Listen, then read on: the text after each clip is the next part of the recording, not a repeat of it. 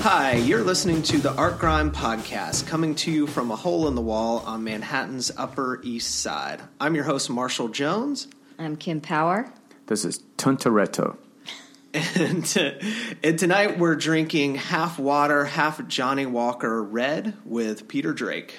Drake discusses his relationship with his gallery, Linda Warren Projects, his friendships, and the thinking behind his uncanny dystopian representations of popular culture of the 1970s and the suburban myth. Listen to the end to hear the secret of his success.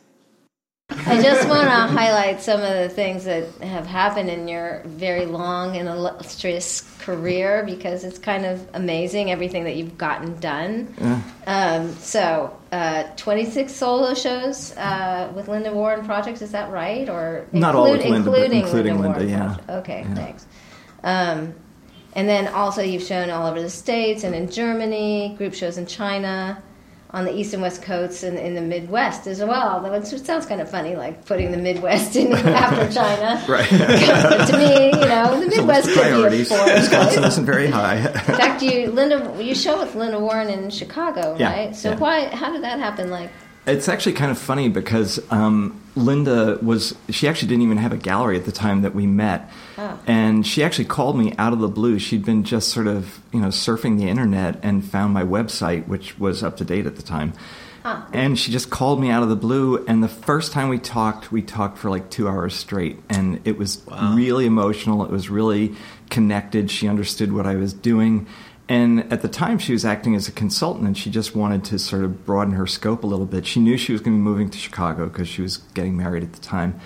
And when she moved to Chicago, I think she realized that it was going to be really easy for her to sort of like get overwhelmed by, the social life there and just being like a suburban mom kind of thing. Mm-hmm. And she didn't want that to happen. And she was very clear about her identity as a creative person. So within a year, she opened a gallery, and I think I was the second show there or something like that. And wow. And then she opened up in New York afterwards? Or no, she doesn't have a space in New York. She's thinking I'm confused. She may be opening a space in L.A. I'm not really sure. She's going to be moving out. She's going to be living in both places, basically. Okay. Oh, how interesting, because I thought, did you live at some point in the Midwest? I just thought that was very odd. You're really, you're like a New Yorker. So. Yeah, I know, and she really made my audience there. She's somebody who knows everybody in Chicago. She's super, super friendly. She's also one of those dealers that is extremely, like, artist-friendly. She's the type of person who wants... When I was in the studio full-time, we would talk almost every day, like either driving to work or whatever. Wow. And I would just be on the phone painting and talking to her at the same time, and it was just a completely organic thing. Oh, that's so cool great. to have that kind of relationship. Yeah, that's amazing. Yeah. And how many shows have you done with her? How many solo shows? Oh, God.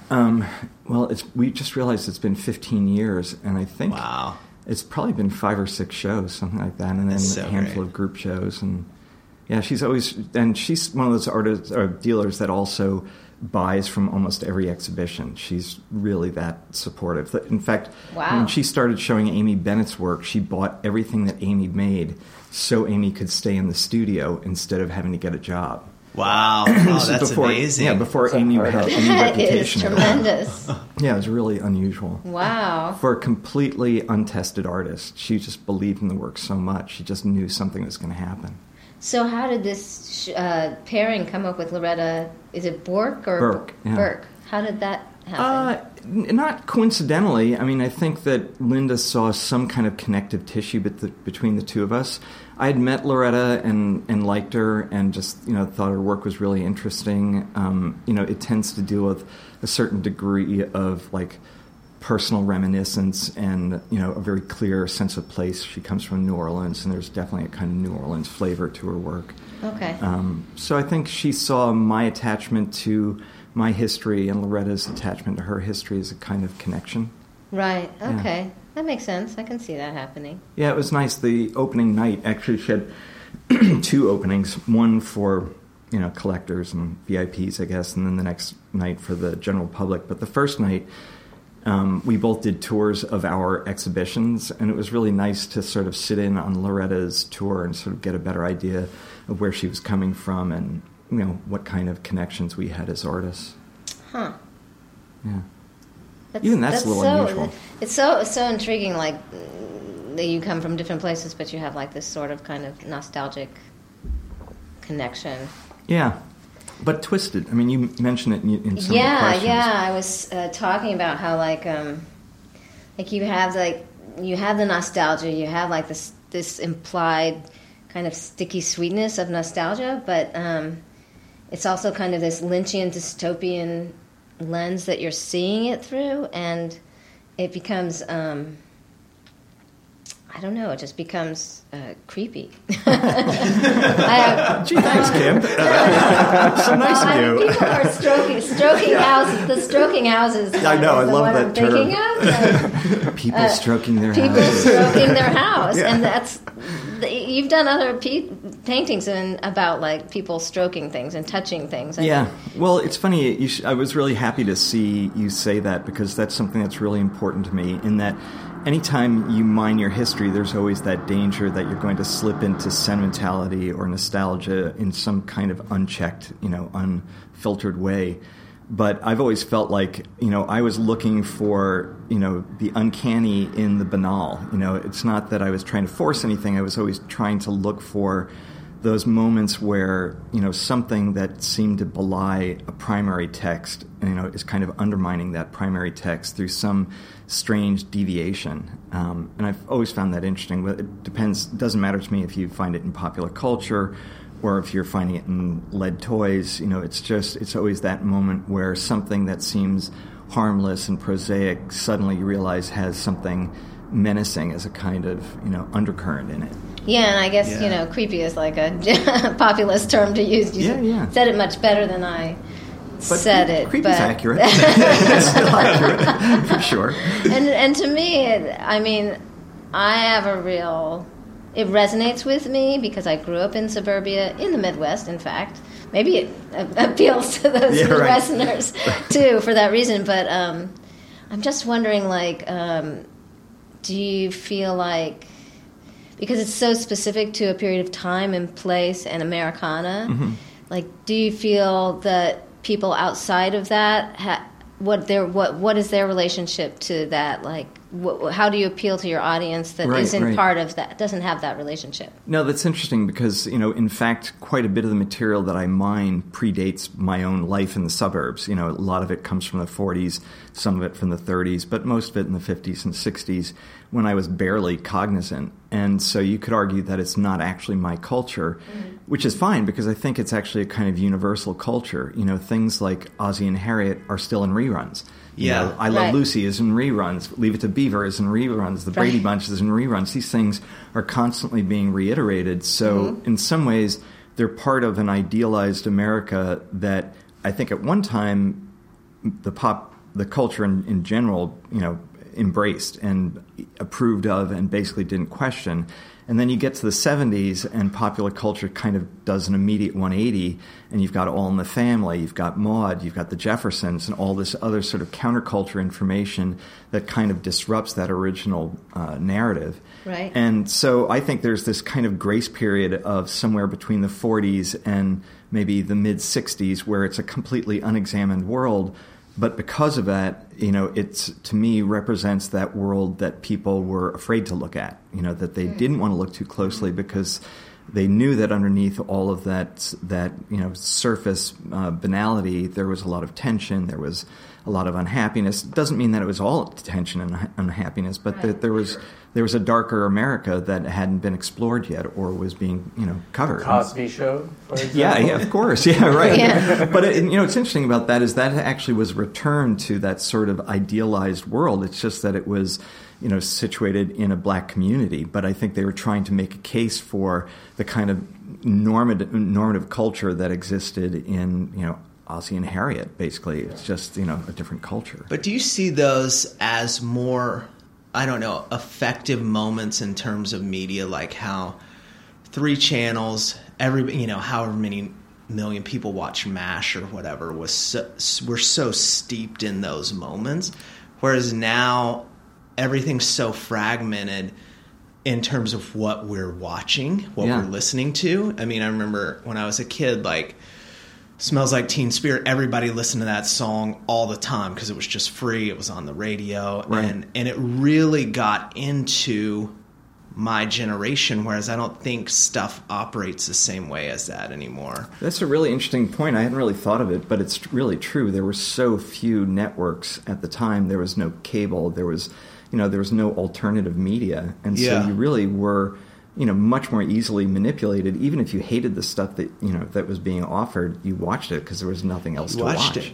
Yeah, and I think, like, we were talking a little bit, like, you watched it, like Patty Duke, Car 54, all that stuff. That was even before your time.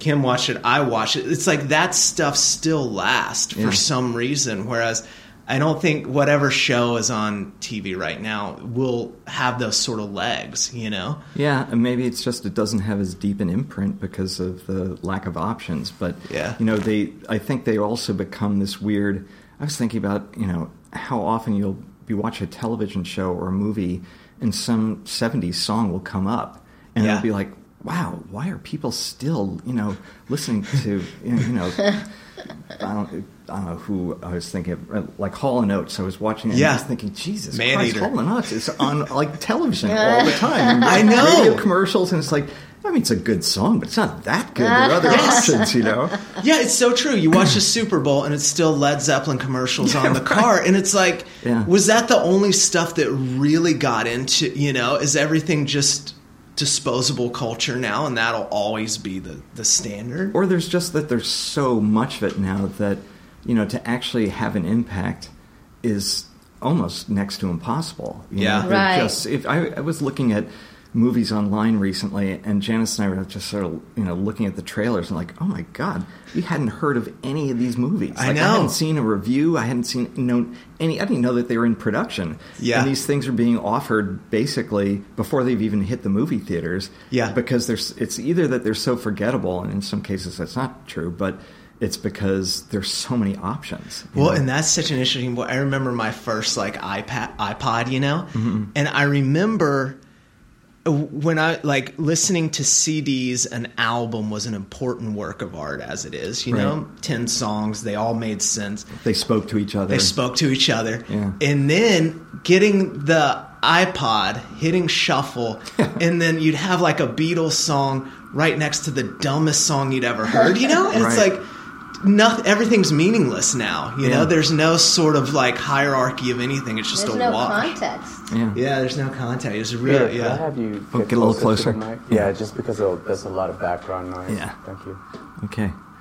But no, it's funny to sort of go back to the television thing. I found myself when I would start scrolling through older television shows, the thing that I was always looking for was the frame that seemed to be at odds with the primary text.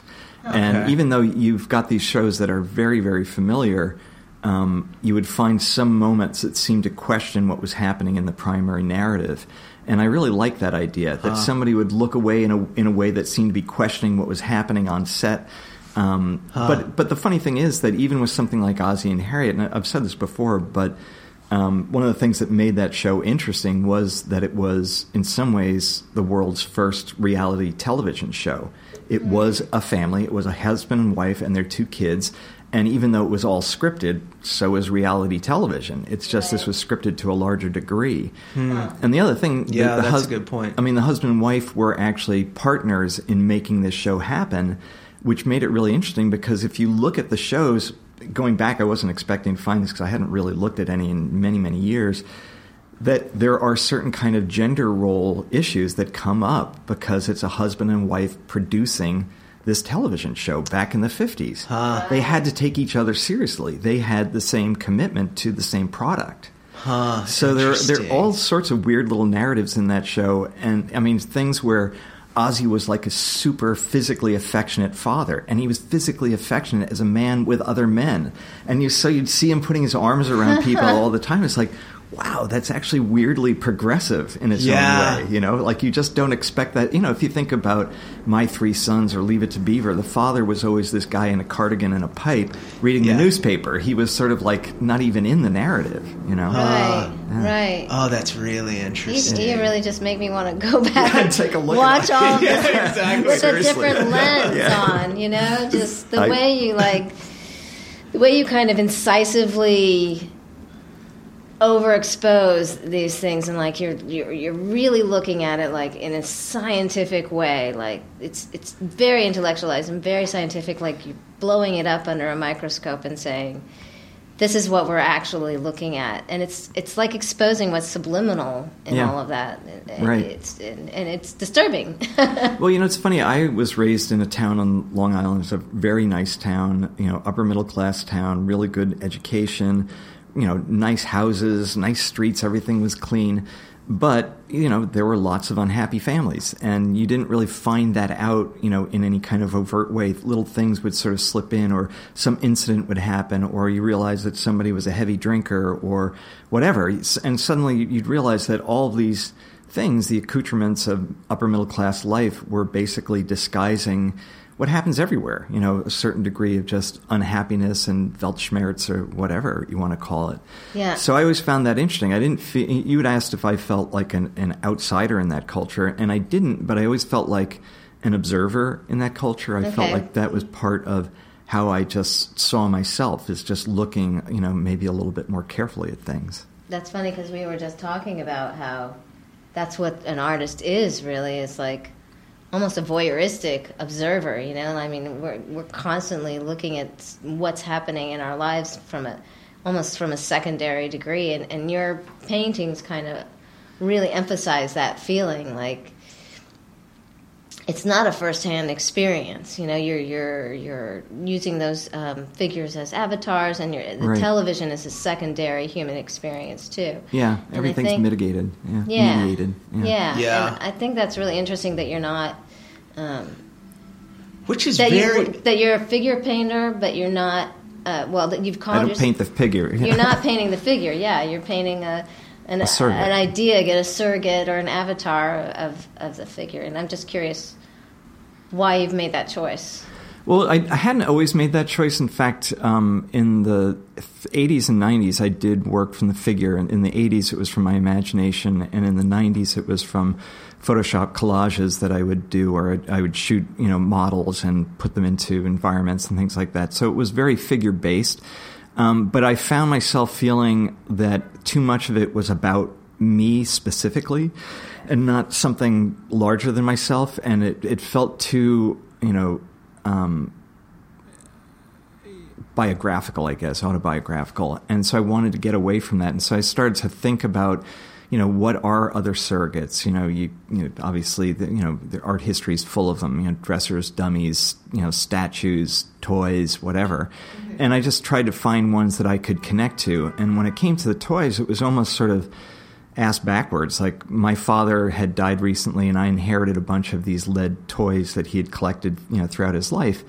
And I'd always sort of teased him a little bit about it, because I thought there was something slightly infantile about, you know, a grown man collecting these lead toys. But there were a number of things that attracted me to them. And one was that they seemed to chart the colonial wars. That, you know, if you think about that, you know, lead soldiers have been made for over a century now, and they frequently were meant as a way to sort of define who the British and French were fighting against, and it was usually in colonial environments. So I found that as in particular, you know, in this era when we're sort of, you know, re-engaging in a kind of colonialist thinking. Definitely. It was really poignant for me to sort of look at all these soldiers that have been, you know, these wars have been going on for centuries, really. Mm-hmm. Yeah. And so I found that really interesting. And it wasn't until I started to really photograph them closely with like a macro lens that I realized that there was all sorts of hidden metaphors in the toys themselves, that there were, you know, a 1-inch tall toy can look perfectly normal, you know, seen through the human eye. Mm-hmm. But when you look at it up close, you know, there are deformations, there are pockmarks, they look like, you know, war wounds.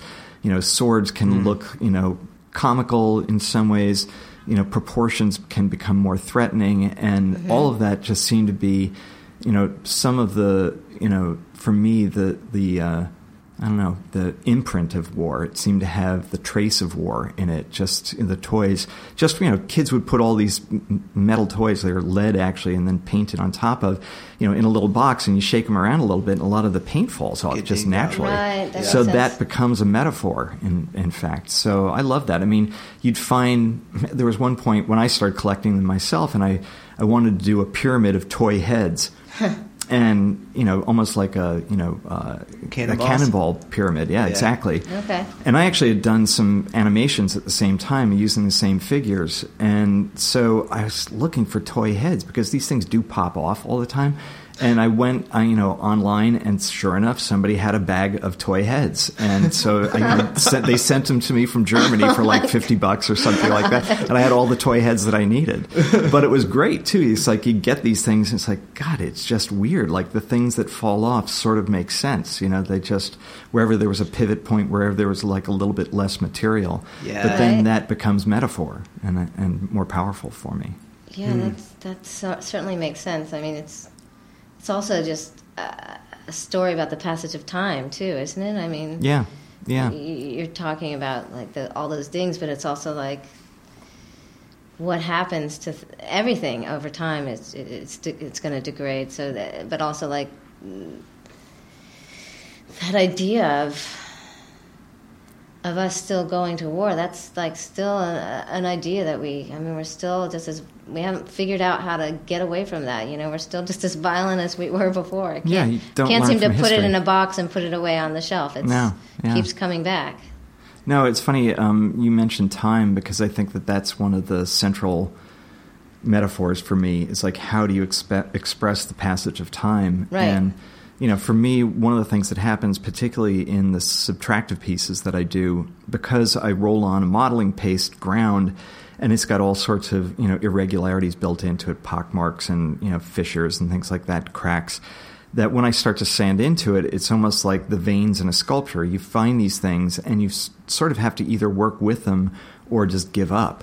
Huh. But I like that, and I like the fact that when I roll on the gesso, as you sand through rolled gesso, it starts to look like static. It's got this weird. It's not continuous. It's not perfect. It's disruptive, and it seems to speak to either the passage of time or the decay of imagery or the decay of an idea. Yeah, and just bygone eras. Yeah, I guess. Yeah, too. Things being lost. Along those lines, those were your father's toys. Do you see, in painting your father's toys, is there a familial connection there, or is it just simply toys you want to paint? It's funny you should ask that, Marshall, because my father never saw any of these. Because they were painted after his death. Yeah. Oh, wow. And I always felt like it's something he would have loved to have seen them, especially because some of them are life-size. To walk up to one of his toys that's the same size as he is, that's sort of like the kid's dream come true, right? You enter into their world. So I think in some ways you're right. I probably did feel more of a connection to them because they started from this place of his childhood and his love of these objects. But eventually that connection kind of disappeared, especially as I started to collect them myself, because I was collecting things that he wouldn't have been interested in. I was collecting people that were, train figures that were waiting on, waiting platforms or something like that. Or they have farmers, they have all animals and things like that when in between wars, they had to find another product to make that would be interesting for kids at the time. And so they started to find these other kind of environments to depict. Oh, that's interesting. Yeah. Anyway, just the economy of wartime and how it affects everything, Yeah. It's crazy. Very strange. Yeah, that makes me think of that mural that you did waiting for Toy-Do that was an MTA. What was a... It was a commission out in Massapequa, Long Island, which for me was kind of perfect because it's very close to where I was raised. It's literally a town that my town competed against. And it's, again, it's sort of suburban setting, so it allowed me to sort of explore that imagery of the toy, figurine in a way, but in a different way. I hadn't really done those images before.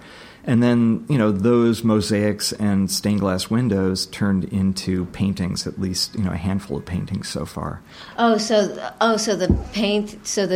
the mosaics influenced paintings that you did after that, like that painting that you did for your recent show. I'm not going to find the title. Arrival. Yes, yeah. That was taken from, I used one of the stained glass windows as a point of departure, but I also felt like, I wanted to change things about it, and I felt like, there are things that stained glass can do that paint can't, and there are things that paint can do that stained glass can't. And so exploring that was actually kind of a fun moment for me because, what I like to believe, and this has happened with my animations too, is that anything that you do creatively can influence any of your other interests. Right. So, some of the animations turned into paintings. Some of the paintings that I've done have turned into animations. It really just depends on, what you're most excited by. There's a part of me now, because I've been doing these figurine paintings, I'd love to do like a life-size sculpture based on one of these, lead toy soldiers. So cool. That would be way cool. Imagine if it was like a life-size, these things look really distorted. They look really weird in person when you blow them up. But if it was literally like 10 feet tall, made out of lead, how amazing that would look. So then you're taking the macro and like blowing up that macro. Wildly, yeah. I'm visualizing like the lineup of the terracotta figures exactly, and stuff like that. Oh, yeah. Totally. That's a great illusion because... It's cool. very so similar to the toys. Yeah. Well, it's funny because Janice and I took a trip to Xi'an about 2 years ago, and it was in the winter, so there was nobody there. It was like 2 other people in these giant tombs with thousands and thousands of soldiers. And I was looking at them, and I was like, God, it feels like they're animated because there's so many of them, and they're all unique. Right, all the faces are different, right? Yeah. So even the uniforms. It's amazing the amount of work that went into this thing. But immediately made me want to do an animation of it, which I haven't gotten to yet. But it is very much in the same spirit, like this idea that they don't look real. They look like surrogates in a strange way. Yeah. But they're almost more terrifying because that they have this almost robotic like feeling to them. They're beautiful, they're exquisitely beautiful, but they do feel like menacing because they're just so, inhuman. Yeah. I love that you use that word surrogate because it does feel like, and Kim was asking a little earlier about like observing, even to the point of voyeuristic, which is a very suburban concept of like peeking through windows, looking outside. Is the presence of a surrogate like the toy or the vacuums or something always something you're always thinking about in your work? Well, it's funny, the vacuums and most of those black and white pieces that I did for Linda's show, I was looking for advertisements that it was a slightly different tack because what I was looking for, and I think this is a projection on my part, but there are all these photo essays that you would find in women's magazines, especially in the 40s and 50s, that were probably art directed by men. There were just very few women that were working in the workforce at that time. Mad Men. Yeah, exactly. So you look at these guys that are basically trying to create an atmosphere in, women's magazines, but they're doing it in a kind of film noir way. Yeah. So it's like, in some ways, it's completely absurd. Like, why would you want... How does film noir sell a vacuum cleaner? It doesn't, right? It's just too weird, right? Maltese vacuum. But it's probably some guy that wanted to make movies, and he's stuck, doing art direction for a women's magazine. So he decides to filter film noir, into this whole process. And so they're actually really beautiful and creepy. There's sort of like this sense of menace because... the vacuums at the time were like as big as a bazooka. So there's women like walking up these stairs with these things. But again, the harsh lighting, all this sort of tenebristic quality to the work that's really, really interesting to me. And was it, because I remember when we went to your studio, and which thank you for having us, by the way. That was really that pleasure. was really cool. Pleasure. Yeah, it was fun. But I remember those black and whites, and it really featured the vacuum like it was the main character, and a lot of it was just like legs of women and that sort of thing, which was really kind of evocative and disembodied and strange. Well, part of it is the cropping. Obviously, yeah. when you're cropping out people's expressions, if their expressions are cheerful, they're not going to look as menacing. But as soon as you take a little bit of that information away, suddenly it makes it much easier for the audience to project and to sort of make the image their own somehow. So, that's another one of those really sophisticated Peter Drakean twist, that I really appreciate about your work. The cropping, you mean? Yeah, or just knowing what an expression does to something like that and hiding it and that sort of... Because it's like, you really are a master at heightening a mood. Well, like you said, sort of finding the spectacular and the mundane kind of thing. Like everything's pregnant with feelings that is... not really just about a vacuum, Yeah, there's all this meta-narrative that's going on. Yeah.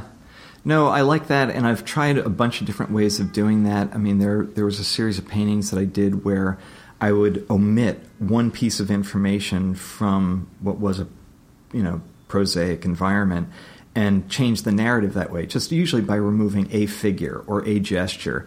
And it's amazing, suddenly a gesture becomes disembodied if there isn't another person reacting to it. And I mean, it's a really cool trick. I mean, of course, Photoshop is built for this, right? Yeah, it's really easy to remove information.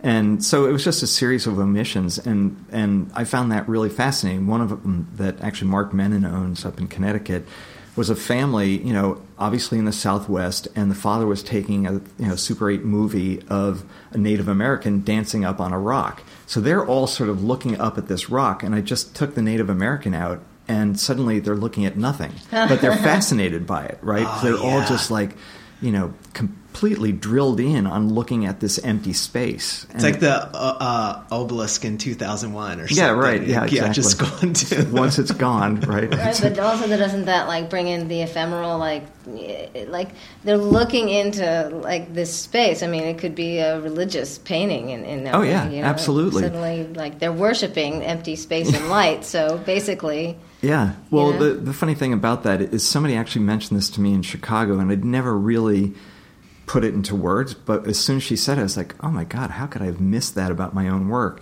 And she said, your paintings frequently have somebody turning away from the primary narrative. Like they've turned their back on something. They're either ignoring something that is too painful to address, or they're just oblivious. And I realized that I do that over and over and over again. Just that one figure that's somehow oblivious to the primary narrative in the painting, and that always sends this really weird signal to people that you can be unaware of something that is catastrophic if you just turn your back. Right. Wow. Like all kinds of things are happening if you don't put the lens on it. Right. Exactly. Then you totally miss what's happening. Yeah. I mean, like walking past... Well, like I was saying in my questions to you, there's something very New Yorker in your work that it's just like, we're on the metro, you're on the metro, and some really bizarre thing can be happening, and somebody will still be playing their Candy Crush or reading their New York Times or whatever, and it's just a normal day. So your paintings have that same kind of feeling, like this terrible thing is happening, this house is burning down, right? But the band is going to keep marching on, and the dogs are going to run by because they're, I don't know, chasing a squirrel or something. Yeah. Who knows? No, I think that's absolutely true, and that is, I don't think that's a unique New York experience. But it's one that every New Yorker has to do, because if you were to take in all the visual stimulation that's happening in the city constantly, you'd have a stroke. You wouldn't even be able to get through a day. Yeah. So, and I remember when Janice first moved to New York from Florida, she was living on the beach in a beautiful little sort of, garage apartment. What did you do to her? Oh, God. And she moved up, and she didn't have blinders yet, and because I was raised in New York, so I've got deep blinders. But it took her 2 months to learn how to ignore certain things that were happening on the street, ignore certain comments that men would make to her, whatever was necessary to get through the day.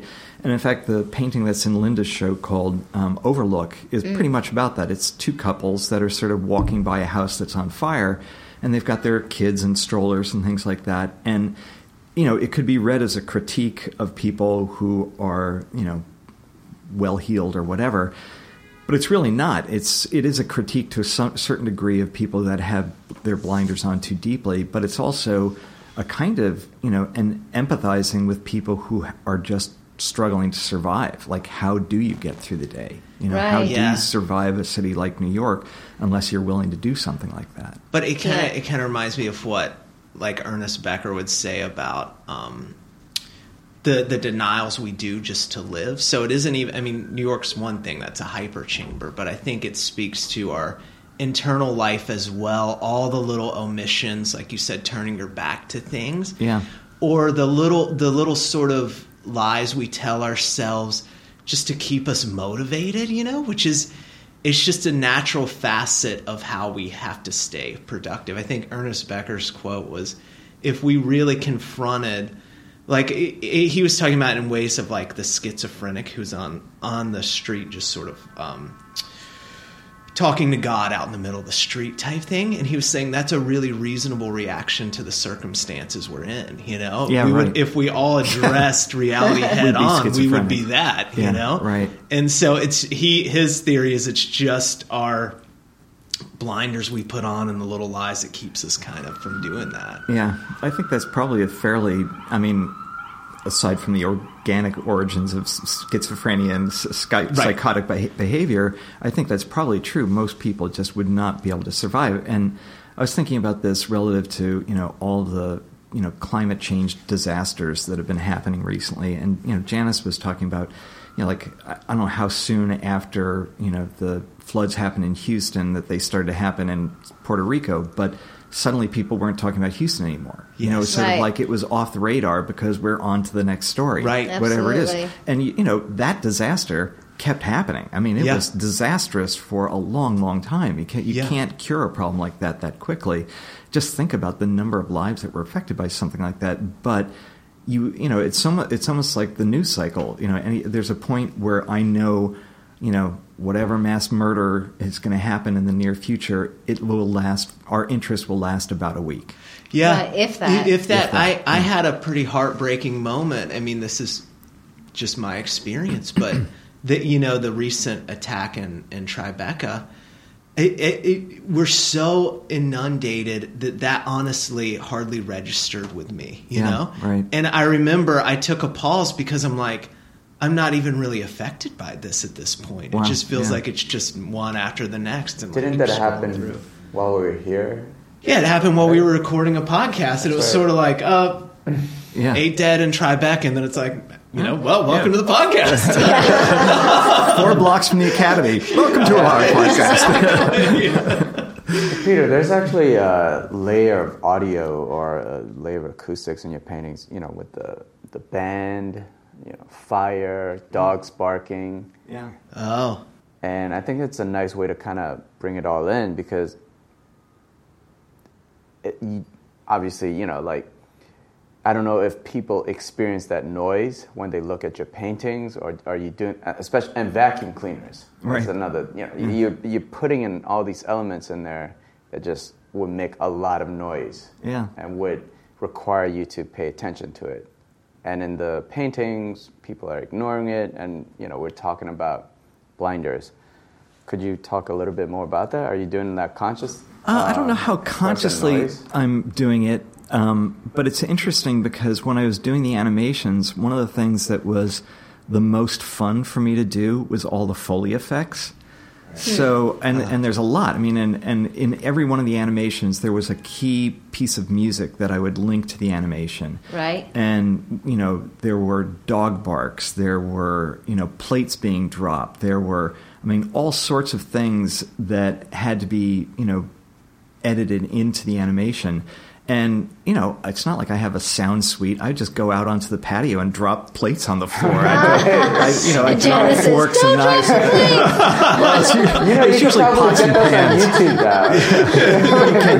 You can get almost any sound effect that you want, but there's some that I really wanted. There's one, animation that I did that was called Wall Street Clowns. It was these two clowns that were bashing each other over the head. It was so Punch and Judy. It was so Punch and Judy, but I wanted to make my own special effects, so I was taking rulers and making go wah wah wah wah wah wah. Oh, it's so great! But or squeezing balloons when I wanted to stretch somebody's neck, and you find all these things. These are and they're old sort of it's old radio tricks, totally right? old radio tricks. And what's funny about that stuff. My father was a director and producer for radio drama when he was a young man, and he would talk about having to do all these Foley effects of like, if you wanted the sound of bacon, you would take cellophane and just crunch it up in your hands, and it sounds just like bacon frying. Wow. So he would tell us all these tricks, and I think some of them were kind of rattling around in my head. I was like, yeah, I want to do my own Foley effects for sure. That's so My much favorite fun. Foley effect was Snow White and the Seven Dwarfs. I watched a documentary about it.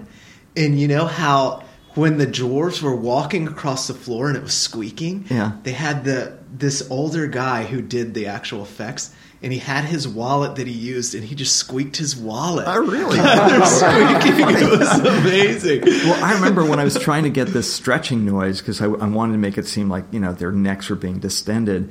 I tried, there are all sorts of like gizmos you can make, and you have to put rosin in them, and it's like usually like a wooden peg in a slightly smaller hole. I couldn't get the sound at all, and then finally I just remembered at one point playing with balloons, and you could get this really weird squeaky effect. Oh my gosh. So sometimes the easiest things are the best. Next time you do that, I'll be your assistant. It was so funny because I'm one of those I'd love to have assistants, but I'm one of those artists like never has assistants. Like I've never hired anybody. I just am not good at that. But something like this is, when you're doing animation, it's just like it would be so much easier if I just knew people who knew how to do this stuff. But I insist on doing it all myself. And so, you're kind of learning these things, on YouTube usually. Wow. Right. That takes a lot of time. It takes a lot of time. And, the funny thing, of course, is that you're taking these lessons on, After Effects or whatever, and it's always done by like a 14-year-old guy. It's almost without exception. It's like a 12 to 14-year-old guy who's like an expert at After Effects, And here I am, like 60-year-old trying to learn from this kid, You're keeping your youth alive. That's exactly. awesome.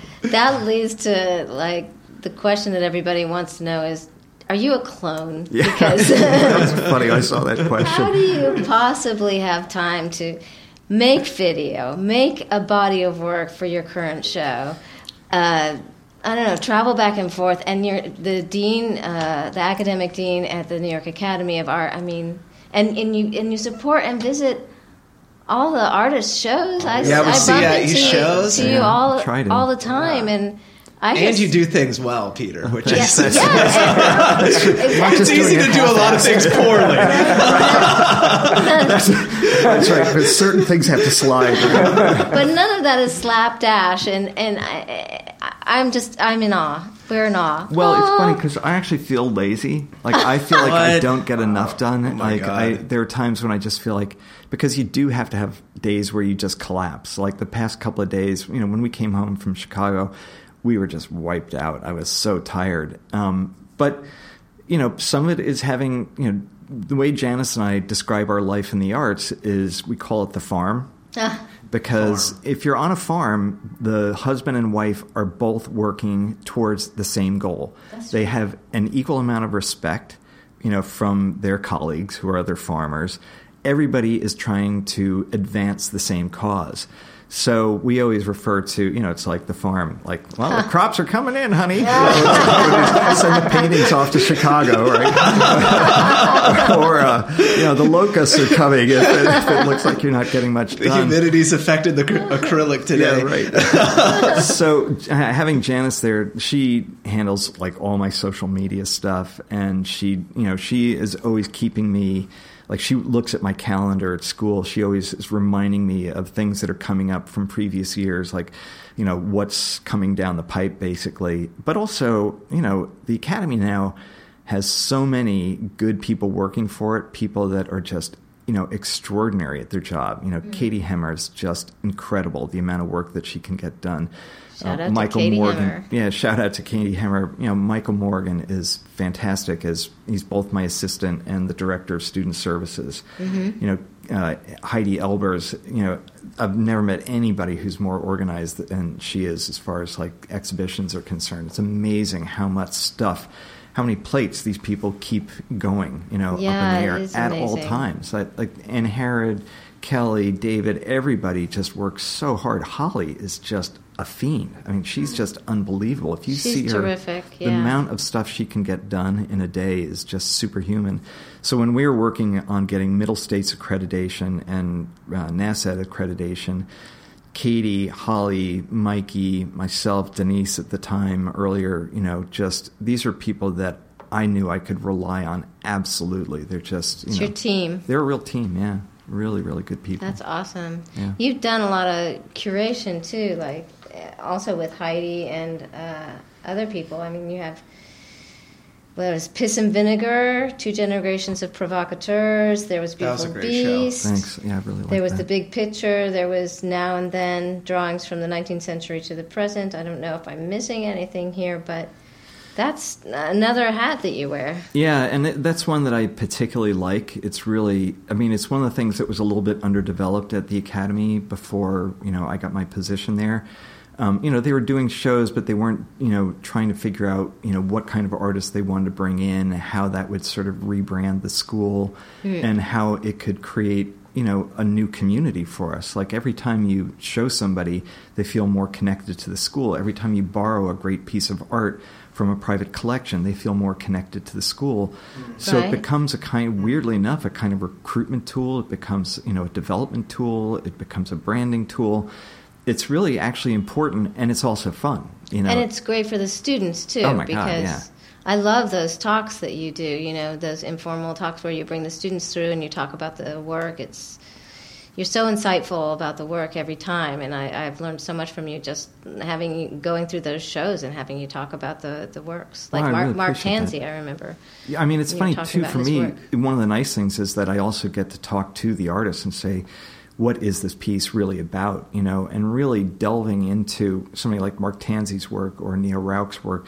There's just so much content there. Right. It's really fascinating to hear them talk about their work and to realize that, there's so much more nuance to it than you ever could have imagined. So that's been a pleasure, but also the kinds of visual conversations that happen in shows like these. One of my favorites was Beautiful Beast, because, I remember going around and photographing that show and just feeling like there is no bad angle. You just make these weird connections if you're looking at Barry Ball but seeing Leslie Dill in the background, or if you're looking at Gene Silverthorne's little figures and then there's Evan Penny right behind it. There was all these great little conversations going on.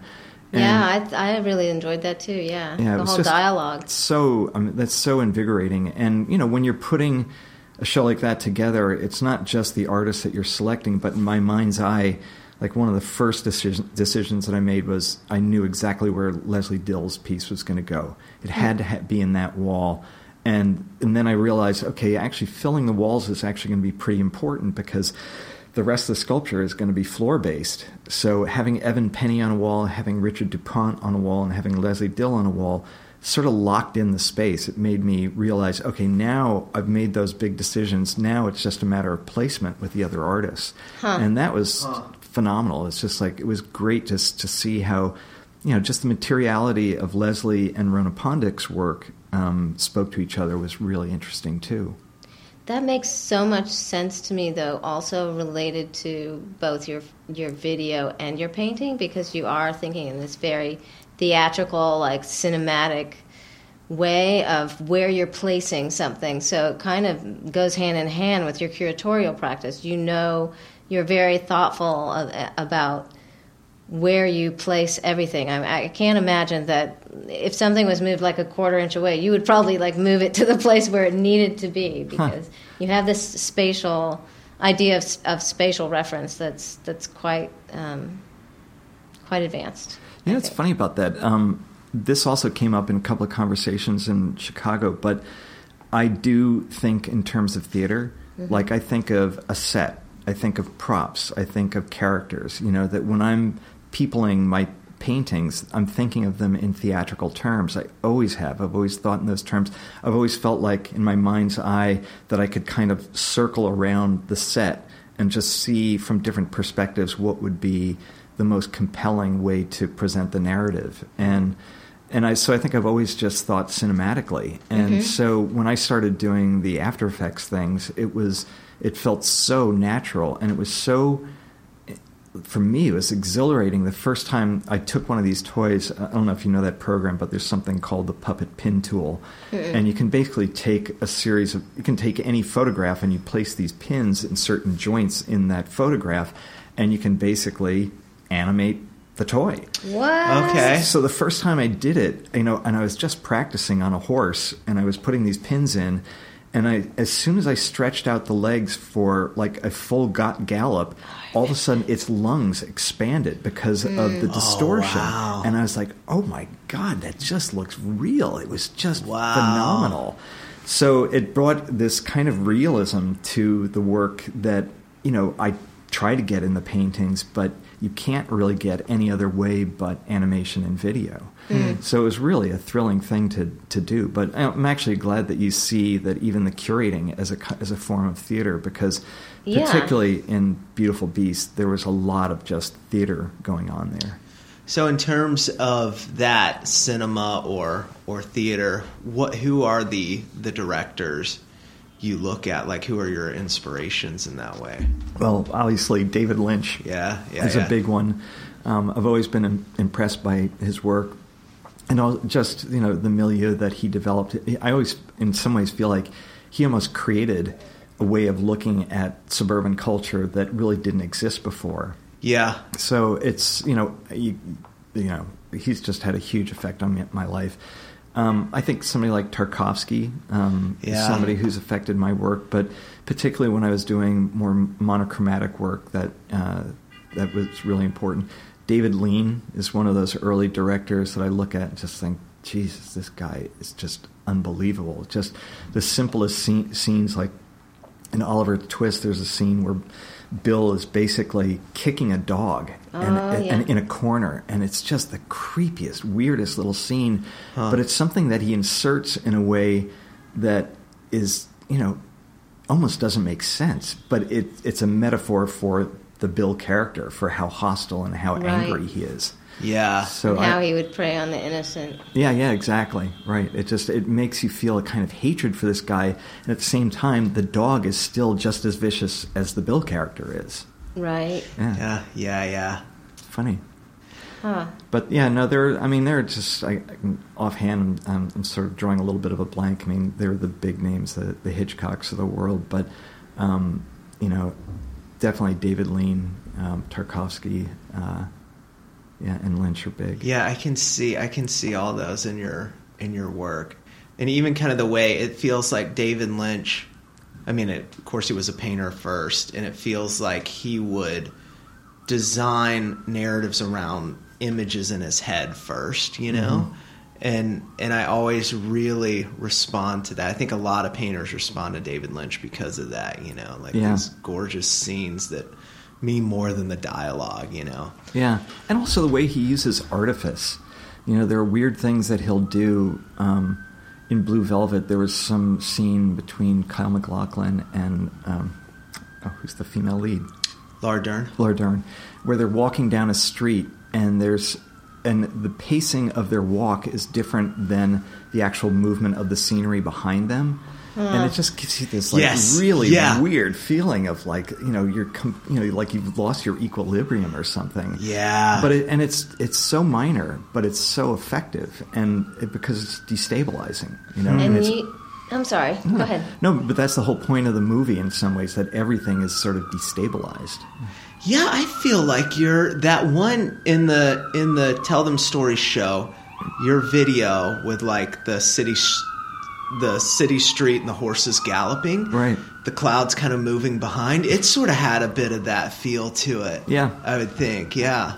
What's funny about that? A friend of mine who was he was also learning Maya at the time that I was learning After Effects. He's a sculptor. And he was like, I'm never going to be great at Maya. I'll never be able to put in the hours to make, a great piece of like 3D rendering. And he said, you're never going to be a great animator because it's not possible. You're competing against people who've been doing this since they were 12. And I was like, yeah, you're right. But there's actually room for a certain kind of like outsider After Effects animator. You know what I mean? Yeah. Like, in other words, like the things that are bad in my animations, where the seams show and where there's a kind of klutziness to it, are okay. Because I'm not trying to make, a Hollywood style animation. I'm trying to make something that's different. Yeah. And so there is a clumsiness to even that piece. I'm very proud of that piece. It took a crap load of work to make that thing, but at the same time, it's not perfect. Yeah. Harold Speed would call that dither, and I love that phrase. He was saying art sort of is only effective with a certain amount of dither, and he likened it to building an engine where if the pistons fit perfectly, once the engine heats up and the metal expands, it'll lock up. So it has to have a little play and a little imperfection to expand. Yeah. And he was talking about how, he was talking more of representational drawings, but just embrace a little bit of that dither in there, and the audience will respond more to it. It's interesting. If you compare that, let's say, to like a traditional Florence Academy drawing, they're perfect, right? Mm-hmm. Yeah. And they're all perfect in the same way. There's no dither in it at all, yeah, right? Exactly. And they're lifeless for that Yeah. reason. I mean, no complaints about the Florence Academy. There's absolutely good reason for ateliers like that to exist. But the things that come out of it don't have that human component to them. Right. And it's because something's missing, and which is different, I think, than de-skilling. And that was another issue that you brought up. Yeah, this is interesting. Because I have problems with the idea of somebody, letting go of their visual intelligence, the thing that you've developed over your entire life. And I've seen people do that and do it more or less credibly, more or less believably. But that's actually not something I'm particularly interested in. I'm interested in more of what you're talking about, where there's a human component. There's like, the thing that isn't perfect that makes it a better piece somehow. Whatever that is much more interesting, definitely. I guess I was just looking at de-skilling as something that we're reacting to now. Like, people are, according to people like Robert Zeller, people are just becoming bored with that, because there isn't, for the reasons that you're interested in what Marshall was saying, like there isn't a lot of content to that. You can't really put a lot of psychological intrigue or anything into that. It's just, okay, you took that thing that you could have done masterfully and really screwed it up. Well, the problem is it comes out of the outsider art tradition, which is now, a century-old tradition. Right. More than. And looking at outsider art, looking at art, brute, was a completely legitimate aspect of modernist thinking. That the salons, the ateliers had gotten to the point where there was no ability to surprise, there was no ability to astonish. Everybody was doing the same kind of work, so they were looking for some kind of raw experience, and they were usually looking in other cultures, whether it was African cultures or the art of the insane or whatever, institutionalized artists. But that was authentic. That was real. That wasn't somebody faking an outsider look. This was an absolute pure reflection of the culture. Right. So the problem is when Western artists who had been trained, with this incredibly articulate language start to abandon that language and kind of ape the outsider. It's like appropriation in a way. Well, it's worse, actually. It's kind of cultural tourism to me. There's a kind of fraud in that I've always felt like you're looking for the authentic by doing something fraudulent. It makes no sense to me. That's so smart, yeah. It's really weird. I mean, I can see why people would want to do it because they would try to get back to some kind of authentic experience, but that's just insincere. But it's not their experience. It's not their experience. It's somebody. Right. It's another culture's experience, or it's somebody who's gone through an incredibly painful experience. History, it's not your own. It would make more sense for the technician to just push that technical abilities to its utmost. I think so, yeah. Instead of abandoning it. Right. Or, it's like there's no language is ever dead, right? It's like you don't blame German for Mein Kampf. The problem was Mein Kampf. It was how the language was used. And I think, at the end of the 19th century, it was the way the language was being used was boring. It would hit a roadblock. People didn't know how to push it. They didn't know where to go with it. But now I think that people are sort of coming back to this, like, incredibly articulate language. They're realizing that there's so much unexplored material. It's like Ton said, it's like, how do you push it? How do you make this thing that's existed for so long do something new? You don't just abandon it. Right. You try to find a way to make it new again. Right, and I feel like that's very much in line with what is happening in the Academy. I mean, correct me if I'm wrong, but seems like, well, I know you're trying to find some sort of a hybrid with the Academy, right? I mean, yeah. You're coming from a very conceptual end in your work, and I think that that's interesting. Well, I have quite... As far as, like, bringing the academics in, but also having a very strong thread of concept and underneath that work so that it actually means something and is not just something superficially beautiful to look at. Right. I think that is, when we finally came up with our vision statement, this sort of traditional skills, contemporary discourse, we realized that both those things have to exist, and they have to exist in equal measure. And I think when, the Academy first started to change, like back around 2000, suddenly Catherine Howe and Mark Menon, were brought into the school. Different kind of faculty started being introduced. Different kinds of lecturers were coming in. It was, an uncomfortable fit. There were a lot of, the old guard that felt very threatened by it. But the important thing was, ultimately what we realized is you can't throw the baby out with the bathwater. You've got to realize what is your strength, what makes your mission unique, what are the things that you're doing that nobody else is doing.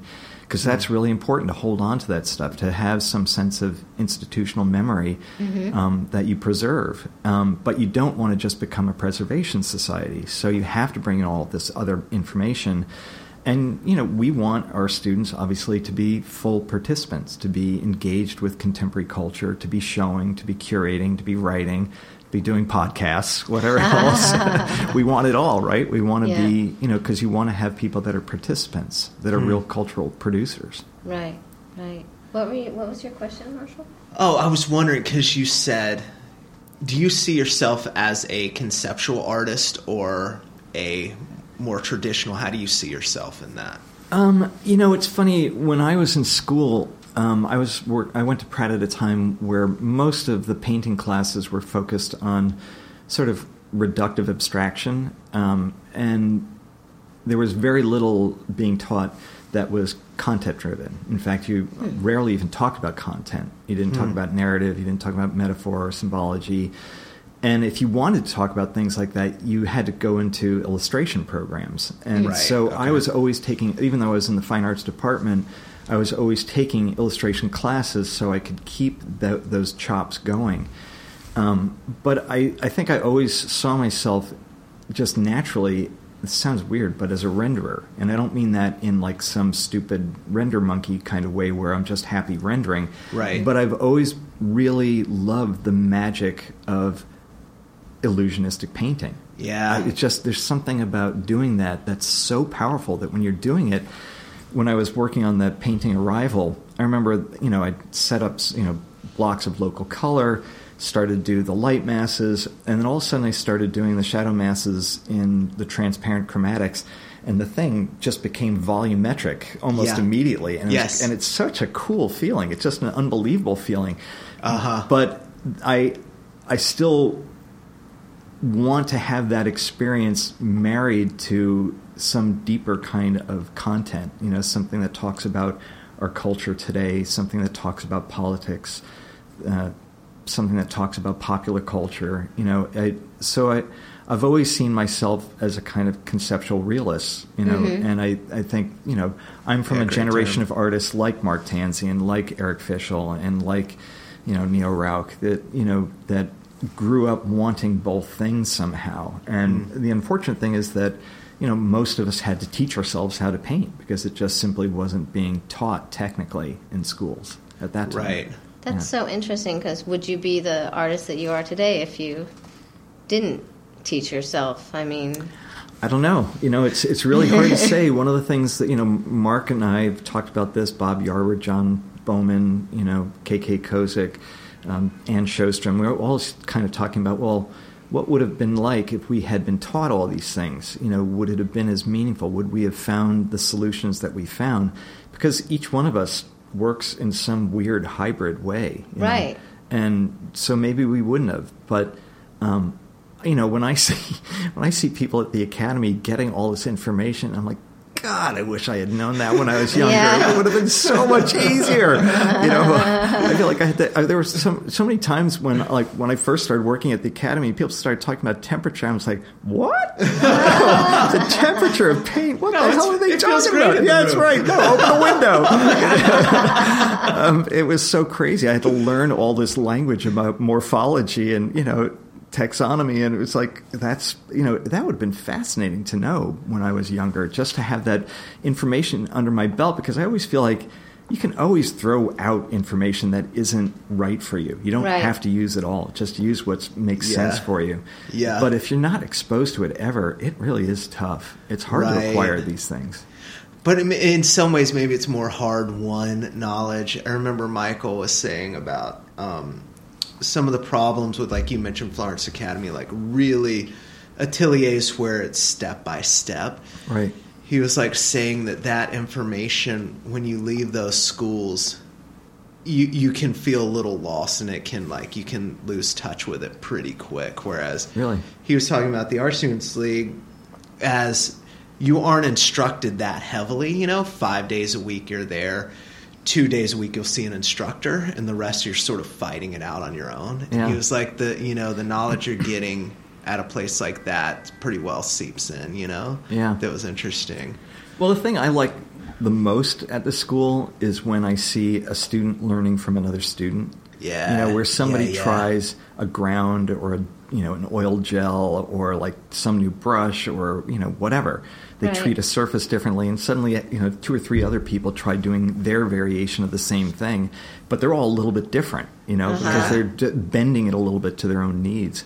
And, that's when you realize that a really healthy school, of course the students are going to learn more from their peers than they are from the faculty. It's just they're having so much more time around their peers than they are around any one faculty member. Mylar was that for me. Yeah, right. Oh, I think Dina started using it. Oh man, that looks so nice. Yeah, right. It's instant gratification. Yeah. But then, of course, there was this huge trial and error period where we tried to mount it and we messed up all our paintings. It was, But it looks great in your paintings when you mount it on Plexi. Remember that one you showed that had sort of a little bit of backlight to it? The painting would glow? Yeah. That was amazing. I think you have to have those moments where you completely fail. Absolutely. It's the only way to learn. That's part of discovery, right? You have to be willing to leap into the abyss and take risks. Say, okay, well, this just might not work. Yeah. Hey, Marshall. You want to take a break? Yeah. Okay, let's do that.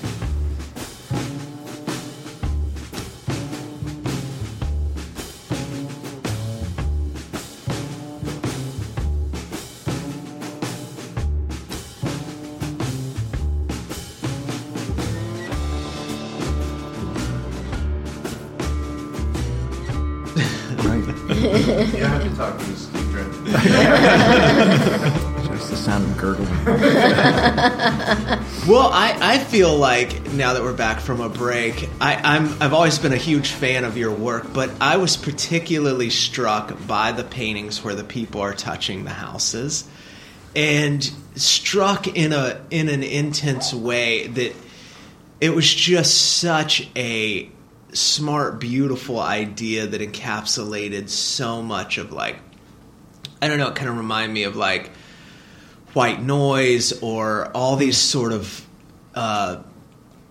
ideas. And where did that come from? Like, Well, it's funny because I frequently, as I'm going, doing picture research, I'll find certain characters and I'll isolate them out of their environment. There'll just be a gesture that I think is really interesting. So actually, I'd collected a lot of those things as gestures at one point, and because it looked like they were like giving a benediction sometimes. Once it was removed from its context, it actually had this other power that I thought was really interesting. So when I went back to the originals, I found myself thinking, you know what? I've also done this a little bit of a disservice because it is such a strange picture. Once I started collecting them, and there's just hundreds of them out there, there were so many advertisements where it was either because of the paint that they were selling or the siding that they were selling that, there was just this sense, in America at the time, I think for most people, that the house was the most important possession in your life. It was the most important investment in your life. It was the thing that protected your family. It was the best, emblem of your success. So the house becomes this incredibly powerful thing. And I think I may even have mentioned it when you guys were over at my studio before, but, frequently in advertising at that time, it was like men were outside of the house, they were dealing with the lawn and the exterior of the house, and women were dealing with the interior of the house. Like that dynamic in advertising was like pretty much locked, and set for good. Yeah. But once I started looking at these, they just felt so strange because they felt like they're caressing the house, like the house was a living thing. And that's what I liked about it. Like this thing, like it was breathing in their world. Almost sexual in a way. Oh, completely, yeah. It was tender, it was sexual, so it was weird. All those things. And then you saying, I was just struck again, like you saying women were in, taking care of the inside, men were in the lawn. I mean, that goes back to cavemen. Like, I'm sure. It's so like enforced and like... And once you get the key, you go inside the house. Other metaphors. But you're right. No, it actually goes back to a hunter-gatherer versus like who is taking care of the child and the fire, basically. Yeah. Yeah, advertisement is it's such an interesting thing to examine and think about, and its power and its weight. And it shaped us, undeniably. I think about that book, Amusing Ourselves to Death, and just what a culture steeped in imagery and tactful imagery. You're being guided and ushered through a thing where you start caring about things you don't really care about innately and stuff.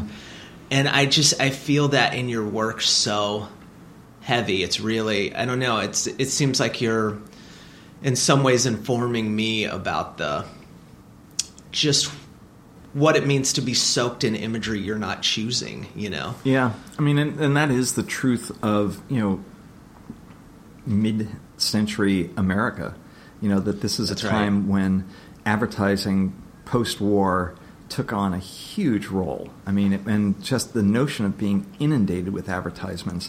And if you go to Europe, to this day, you don't see the same degree of advertising. You don't see it on billboards. You don't see it driving around.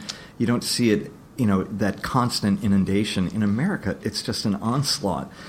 And I think, we were kind of unprepared for it, right? I mean, there were no regulations, it felt like. Think about for how long, cigarettes were advertised on television. Right. I mean, and they were some of the biggest advertisers in the world. Billions and billions of dollars were spent on television advertising, basically something that's going to kill you. Right. But yeah, I think we were the first culture that was just totally immersed in advertising culture. But what's it like when it doesn't work, like that house ultimately didn't make you happy, and you're falling short of what you're seeing on TV played out daily. Whether it's a sitcom, they're happier than I am, or I wash my shirt with Tide and it still didn't make me happy. There's a real emptiness at the back end of all that stuff. Yeah, I think that's true. I think America is an incredibly comparative culture. Like, we are just constantly comparing ourselves to other people. We're not actually very rarely living in the moment where we're just saying, am I happy now? Am I satisfied? Am I challenged in some way? We're just that person has more than me. Yes. That person has 2 houses. That person has a boat and 2 houses. Whatever it is. And so you're constantly sort of geared to think in those terms, to think materialistically, and that obviously is what fueled the post-war economy. But yeah, it led to a lot of dissatisfaction, and it led to, one of the things that I did talk about in the Burbs catalog, this exhibition that we did at DFN, was the notion that, the father figure is leaving for most of the day. He's gone. He disappears. Mm-hmm. And then at the end of the day, he comes back. And the family has remained more or less intact in one way or another. And the father is actually a kind of alien character. Mm. And he's supposed to be the enforcer to some degree, the disciplinarian. Wait until your father gets home. Exactly, of course. You hear that term over and over again to the point where it becomes a joke. But it actually was true, and I think it made for, a very sort of splintered emotional life for a lot of people. Yeah. So, all these things led to this sort of fracturing of family, I think, and also just creating a system of values that isn't particularly healthy. It doesn't mean that it's awful. It doesn't mean that people are bad. It just means that it was a huge experiment that nobody knew was really happening. It was like everybody jumped into this weird Petri dish, and we didn't know what was going to happen. Yeah, totally. I think your paintings are very, specifically American in that way. Like, how it, it's like New York in a way. Like, America's such a pressurized, from Puritans coming over to postmodern thinking to religious stuff to advertising to P.T. Barnum. It seems like we've always been off kilter and a little out of control and a little competitive, Yeah.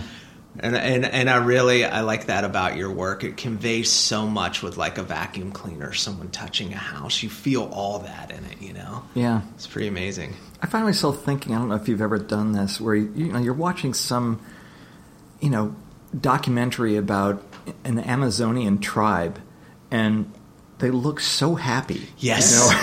Yes. They have so little in their life, except they have this incredible bond to each other and to their environment. And there's it seems like they kind of have a better life. Yes. Right. They may not live as long, or who knows, maybe they do, I don't know. But they seem to be living a healthy life. But you find yourself thinking, God, what an incredibly screwed up system, culture that sort of creates this need for things that you don't need, and these aspirations that you don't have. And well, that was Karl Marx. He said capitalism doesn't create products, it creates wants. Yeah. So it's like you're manufacturing the need for something first. Yeah, constantly. Bunch of communists. Marxist. Which is okay in our country now. They can even buy our I was reading government. this article about just the concept of work. People are completely okay with spending most of your day doing something you don't like, just to get a little bit of what you may like. Right. You go to the job that makes you sleep, home to the thoughts that keep you awake. Something like that. There you go. Yeah. You go into credit debt to a ridiculous and we've amount. completely bought that idea. Oh, it's much worse now than it ever was. I remember when I was a kid, my father would go on a vacation with us, and we would go for 5 weeks, and he would not call his office. He couldn't be gotten in touch with. There was no texting. There was no nothing. They just left him alone for 5 weeks. Wow. And then he'd come back completely refreshed and jump back into the job. I love That's it. not possible. You're on your phone constantly communicating with people. You're always working. It just never stops. Well, that's what I loved so much about this summer painting off grid at Caitlin Hurd's Artists Off Grid residency.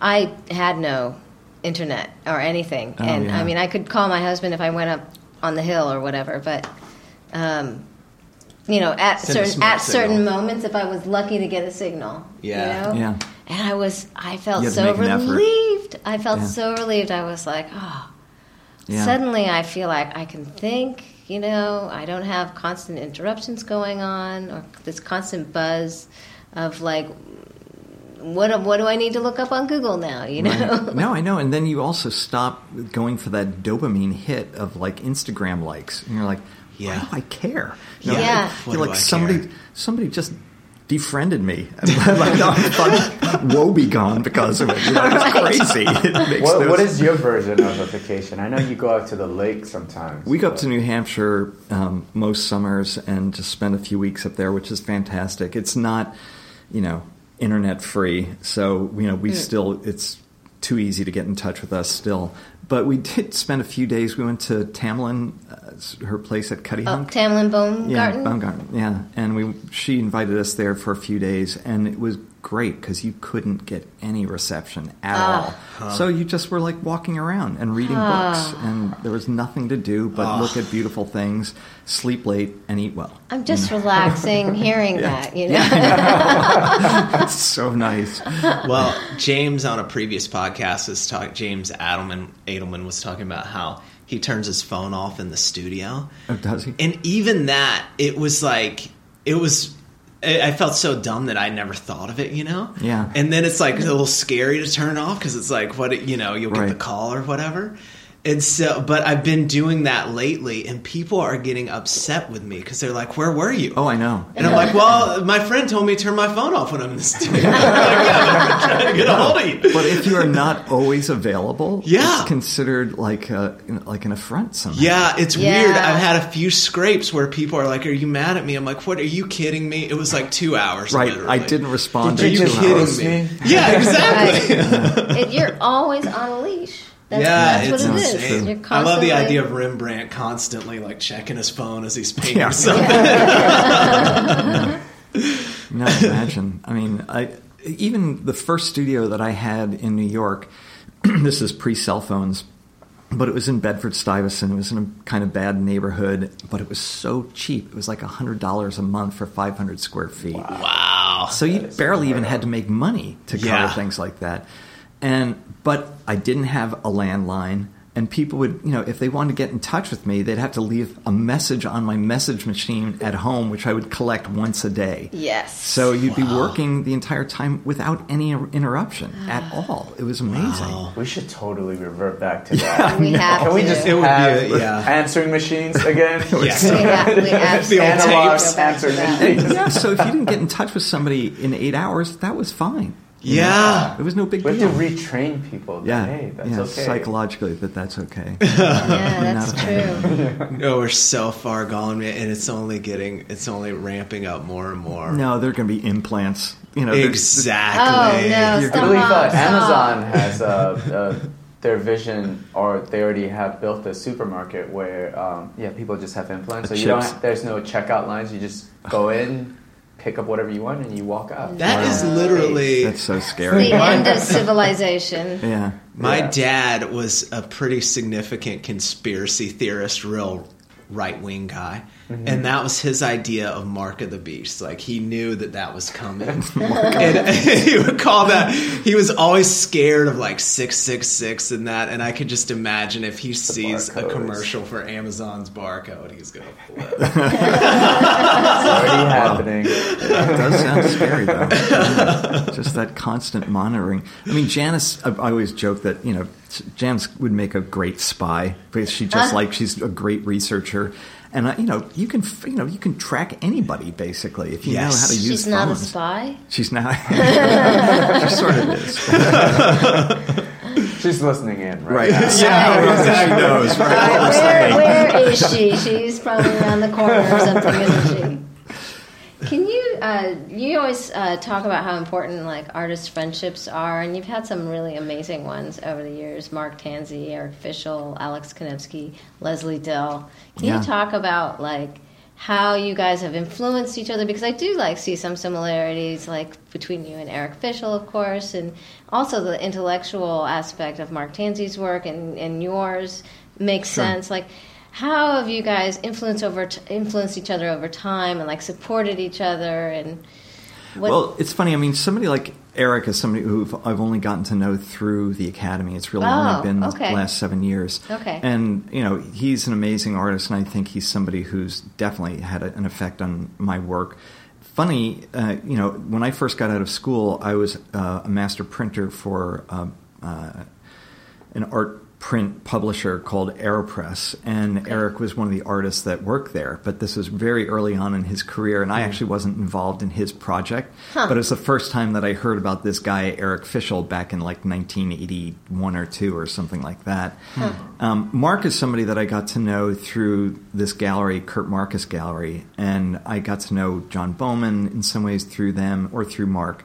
Annie Sjostrom, a bunch of artists, Bob Yarber, that were sort of, they all had lofts in Tribeca. I was living in the East Village. I was starting to show through the East Village scene. And, when I moved to Kurt Marcus Gallery, I basically sort of got in touch with this whole other community of artists. And they became really important to me. I mean, in many ways, we'd have reading groups together. We'd get together, to discuss ideas, always with bars involved. So there was always a lot of drinking and smoking and whatever else. But, earlier than that, for me, my first experience of this really was getting involved in the East Village art scene. It was a scene that was driven by artists. It wasn't driven by the marketplace. It was at a time when you could live cheaply in the East Village and the Lower East Side. So a lot of it had this kind of demographic connection. The artists didn't actually have that much in common with each other, and it's not that I stayed in touch with too many of them, but some of them I did. People that I was showing with Deborah Sharp Gallery at that time, and I'm still in touch with, Arthur Gonzalez, who's one of the artists that was in the gallery. But that whole scene was really a hyper social scene, and it was the type of thing that, if you heard somebody was putting a group show together, you could get in touch and be a part of it. It was very easy to write for magazines at the time. Like Michael Cohn, who was actually the American editor of Flash Art at that time, he had a gallery in the Lower East Side, or in the East Village, and we were talking one day, and I said something funny about Peter Schuff, and he said, "Oh, you should write reviews for Flash Art."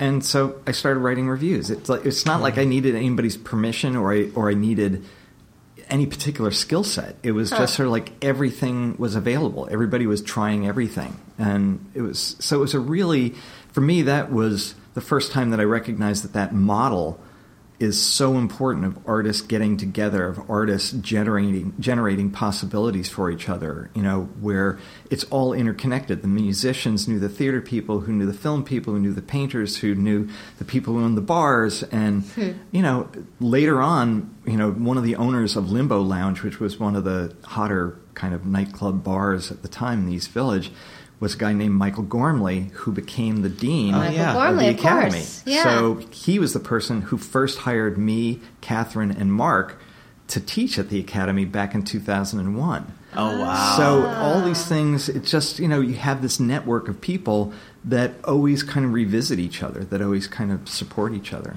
That's so cool. Yeah. So great. And do you feel like you influence each other's work in any way, or? Definitely.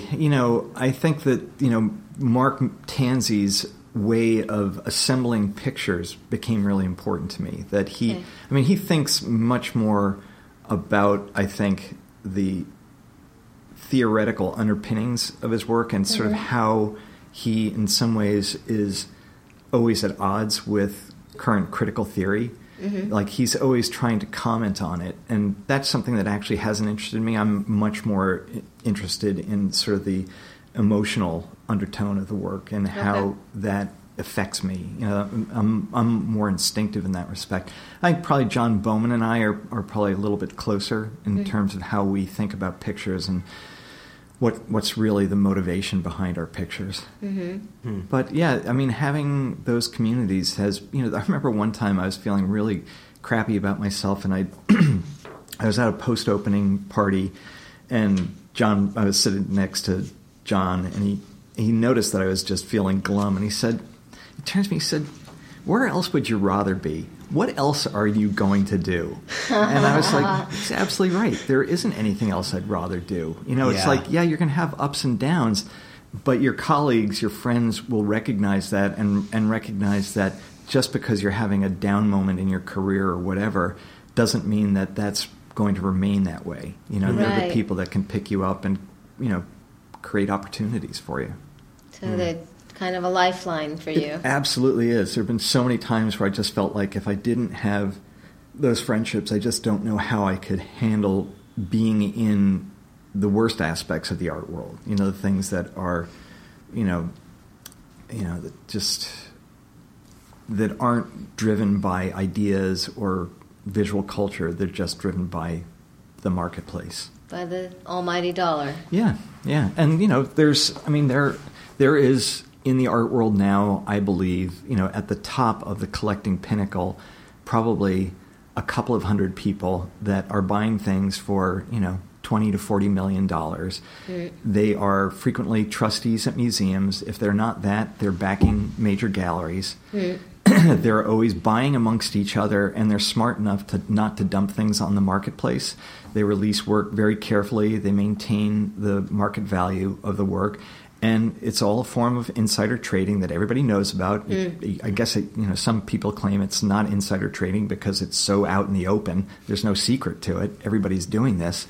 Right. It's just there's no other investment that is controlled by so few people and so tightly. You know, they're involved. It's like the museums, the galleries, the auction houses are all basically collaborating to maintain this bubble at the top. You know, if you think about sort it. of mafia. Speaking of It's like a the mafia. Leonardo painting, Yeah, of course. yeah. what is your opinion on that? Fake or?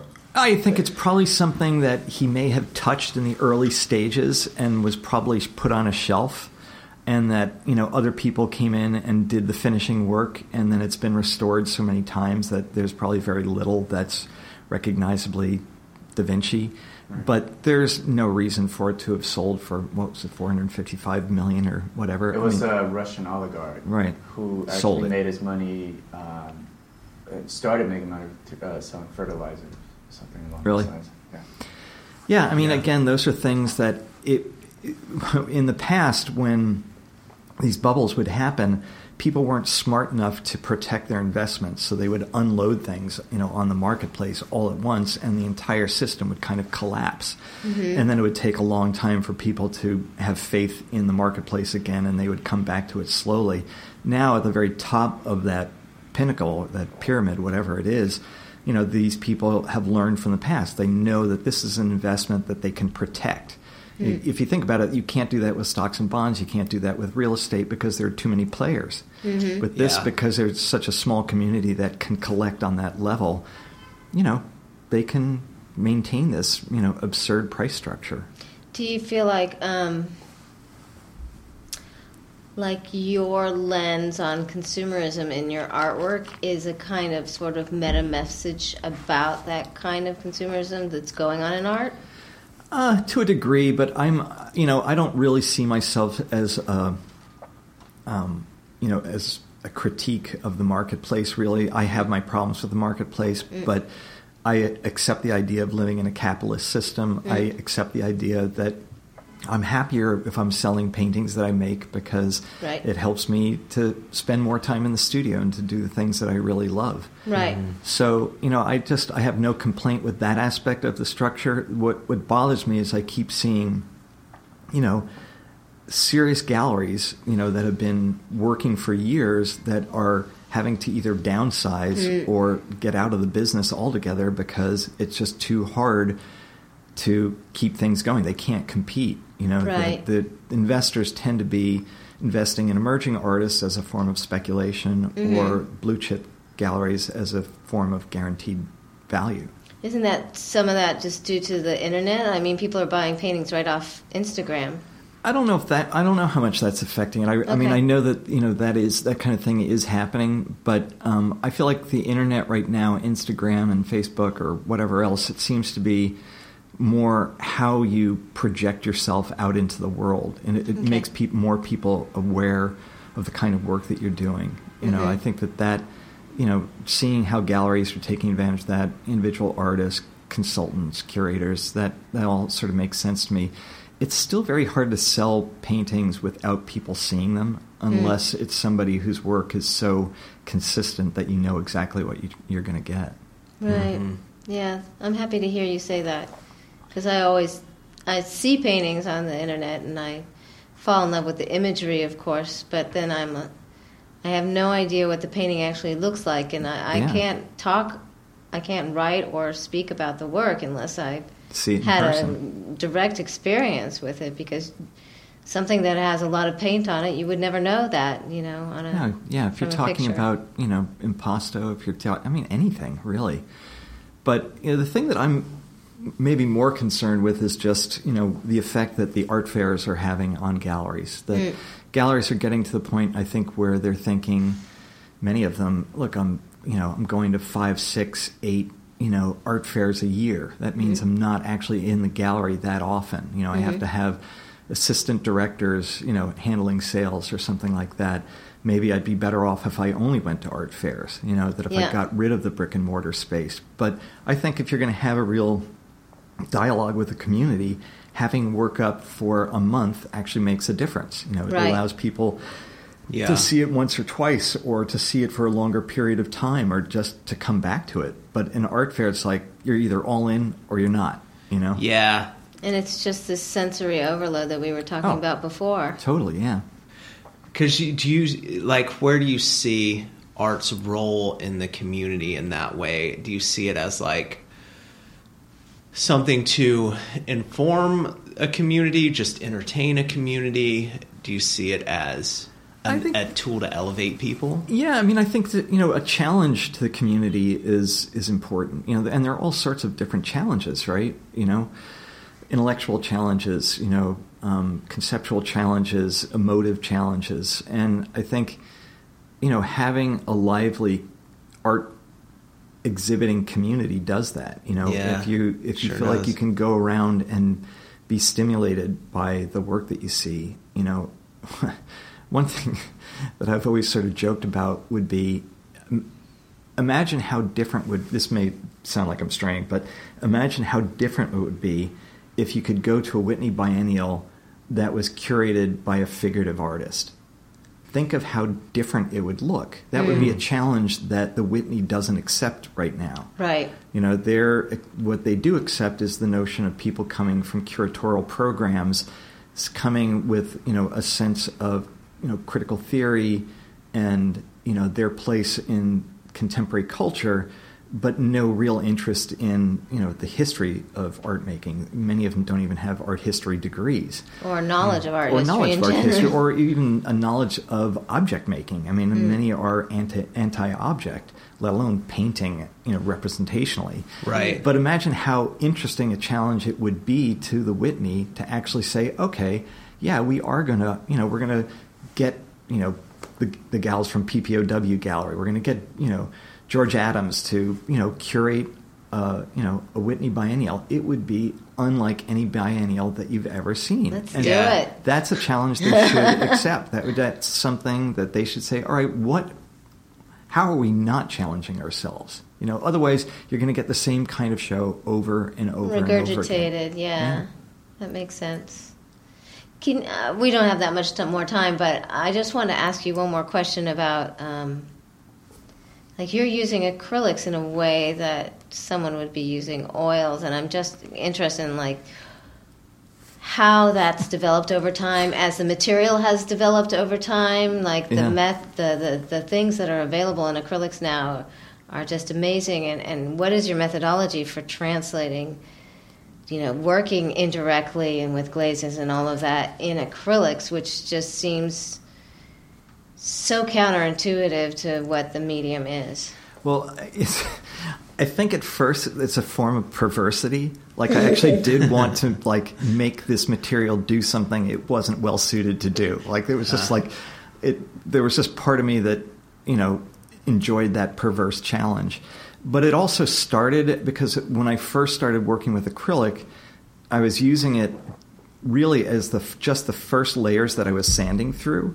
So I could put them on very, very thinly, and it would lose a lot of its binding power, which made it easier to sand through than if I was working with oil. Okay. So in some ways, at first, it was just a solution to a technical problem that I had that was particular to me. Okay. And then I started using it, and I was like, wow, man, I'm feeling so much healthier because I'm not using oil paint, because this is total no-no, but I would have like giant coffee cans open with turpentine in them, like 3 or 4 at a time with my brushes in them. Yeah. And like the whole studio just smelled like turpentine. And then I was using alkyd mediums and huge amounts of Galkyd for final varnishes and things like that. So I was like around toxic materials all the time. Oh my gosh. And I did notice almost immediately when I started working with acrylics, I was like, wow, I feel so much better. And if I would try using Galkyd again afterwards, it was just like I almost would pass out. I couldn't believe how strong the smells were. Wow. So part of that was just like, okay, maybe I can learn from this. Maybe I'm sort of like, there's a sign here. And so I did sort of perversely try to find ways to paint,